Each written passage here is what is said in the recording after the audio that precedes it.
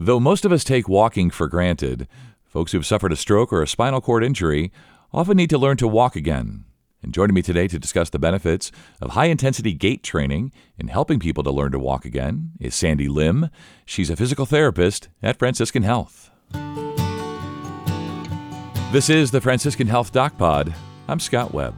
Sandy, it's so great to have your time today. We're going to talk about folks that need to learn to walk again after a stroke or a spinal cord injury.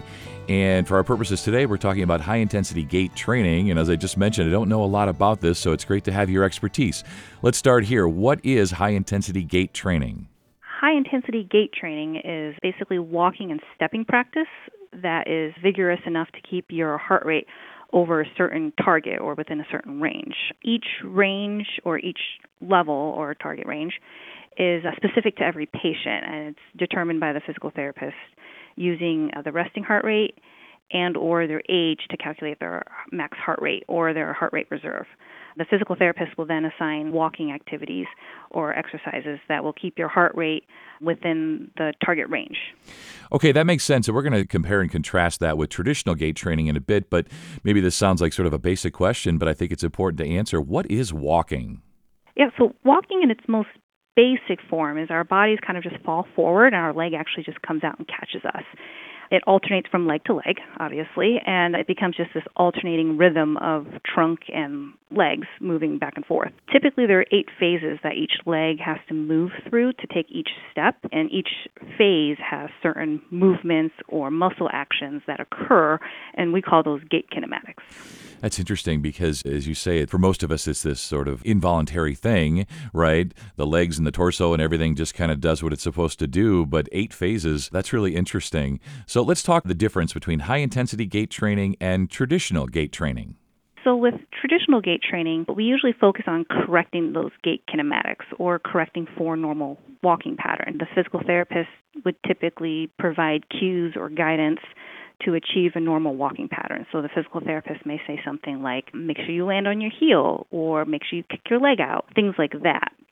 High-intensity gait training, however, uses the concept of conservation of energy to normalize walking patterns. So a normal walking pattern is actually the most energy-efficient type of walking pattern there is. If you think about the way like a toddler learns how to walk, when they first learn how to walk, it looks nothing like a normal walking pattern. Right.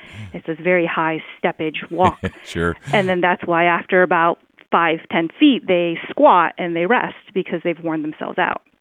So over time, the brain kind of figures out, hey, this is way too much energy, and it figures out how much energy it actually needs to expend, and babies develop into this normal walking pattern that we see most people walk with. So the idea is the same with high-intensity gait training. Having a patient walk at high intensities to reach fatigue forces the brain to find a way to save energy while walking. The brain goes, there must be a better way. We're getting too tired. And then it leads to a more normal walking pattern, and it saves energy. Wow, that is so cool. And I was picturing in my head both of my kids when they were learning to walk, and you're right, like they can only go a short distance before they would get pooped out, and you can kind of understand as you're explaining it here how this all works. So who's a good candidate, or when would it be appropriate for someone to seek out or for you to work with somebody on high-intensity gait training? Any patient that's pretty much had a stroke or a brain injury or an incomplete motor spinal cord injury that were ambulatory before being hospitalized. There's actually a lot of research now for factors for stroke and spinal cord injuries to determine if high-intensity gait training would be best for them. The physical therapist can help determine which factors and if high-intensity gait training would be appropriate for an individual. Things like age and the severity of the paralysis, cognition, sensation, even sitting balance can all play a role in determining who would have the best outcomes for walking after a stroke or a brain injury or spinal cord injury. Are there some folks where this would just not be appropriate for them? Women who are pregnant, it probably wouldn't be best for them at this point in time. Anyone with a leg fracture or any kind of weight-bearing status, it would also not be appropriate for them because in some cases they can't put weight on their legs at all. Amputees would also not be appropriate for this. High-intensity gait training would also not be appropriate for anyone with a significant cardiovascular history. So, for example, if they were in the hospital for having a heart attack and then, let's say, 2 days later they have a stroke, they would not be someone who would be appropriate yet for such an intense regimen of therapy. Yeah, and it does sound fairly intense. I'm wondering, does it only really improve walking, or are there some other benefits as well? It improves walking as well as walking-related concepts like walking speed and quality and symmetry. But because walking is a higher form of movement, it also naturally improves things like balance, sit-to-stands, any kind of transfers, and bed mobility, simply because walking is more difficult to do than, say, getting out of bed or standing up from a chair. Yeah, it definitely is. And maybe you can tell us from a patient's perspective, what does it actually feel like? During the session, the physical therapist will watch over the patient's heart rate and their response to exercise to make sure they are responding correctly and to keep them safe. Some patients may notice they are breathing a little harder or they're sweating, which are normal responses to exercise and usually indicates that they're working hard. Patients may get tired as well during the exercise. They may also feel like it's a little difficult to do because it is forcing their brain to move a little bit faster and think a little bit faster, so that may also come into play. Yeah, you can see there may be some mental and physical challenges along the way. Are there some additional challenges as well when we think about the sessions? Yeah, we kind of want to reflect real life. We want to be able to prepare the patient to return home. So we got to consider all the things we would normally do on a daily basis. So typically we would do things in addition to walking. So a lot of times we walk and carry our groceries, we walk and carry our lunch, we increase our walking speed to cross streets or catch the elevator, or we walk outside in the grass and in gravel so they're uneven and we have to be prepared for those kind of surfaces. We walk and talk. Nowadays, a lot of us walk and text, though I don't recommend we do that. Yeah. Yes, a lot of us do that. We definitely walk and read signs all the time to figure out where we're going, to look both ways when we're crossing streets. All those things require good balance and being able to not think about walking. And so that's what we try to do, is encourage walking to become almost like a subconscious level, like we would normally do. And then there's a lot of variability in some of the tasks we do in general. So by changing these activities up in our sessions, it encourages learning. There's a lot of research that has shown that varying tasks actually improve learning and can help long-term retention of walking. Yeah, I see what you mean. And just thinking about that, right? It's not just the walking, it's balance, it's doing these different tasks, the different types of walking, different surfaces, and so on.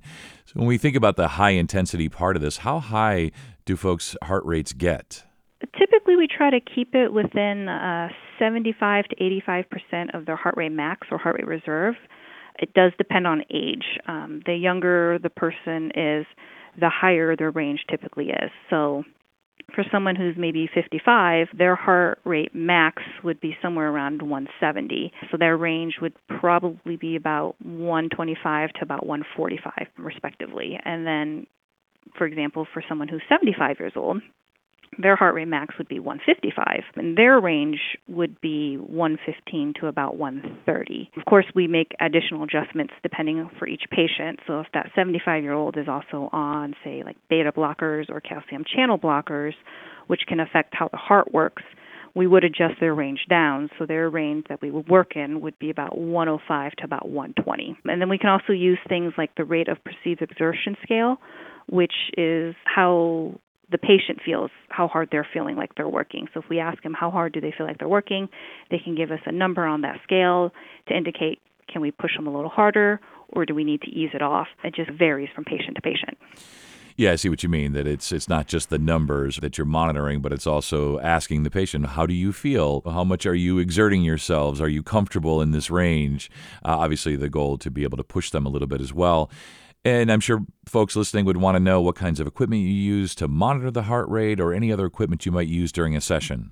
So we use a lot of pulse oxes just to measure their oxygen and heart rate. Sometimes we'll put a heart monitor on them, which is a strap that goes around their chest, and that usually just measures heart rate. Blood pressure is also measured throughout the session. As for equipment that we use during the session, one of our favorites is body weight support systems. There's various kinds out there. They can be attached to the ceiling or they can be freestanding, and it's just a device that they wear a harness in that helps hold them up if it needs to be, or it's used for safety, depending on the patient's needs. Sometimes the body weight support system can also be used with or without a treadmill, but treadmills are great for increasing heart rates and to really getting in the vigorous exercise and the amount of stepping that we would like to get patients to do. We'll take them out and do stairs. Sometimes we'll add ankle weights to these things while they're walking around, sometimes weighted vests. any kind of objects for stepping over or around. So kind of whatever item we can find that we can use, we'll use it. Yeah, maybe creating a little bit of an obstacle course kind of thing to simulate real-world situations at which we all find ourselves in. And as you've mentioned, a lot of us just take for granted, but when you're relearning to walk after an event, stroke or otherwise, you can really see the value in working with a physical therapist. So really awesome. Are there any adverse effects from high-intensity gait training? Currently, there's no research indicating there's any increased risk for high-intensity gait training or aerobic training beyond just the standard types of practice as well as beyond less intense interventions. By keeping the heart rate less than 85% of a heart age predicted heart rate, that helps mitigate the risk. For some patients, if needed, physical therapists can also get clearance from the appropriate medical doctors to do high-intensity gait with certain patients. Well, this has been really educational. As I prefaced when we got started here, I didn't know a lot about high-intensity gait training. Listeners may not as well. So great to have your expertise. So much good information today. Thanks so much, and you stay well. All right. Thank you very much.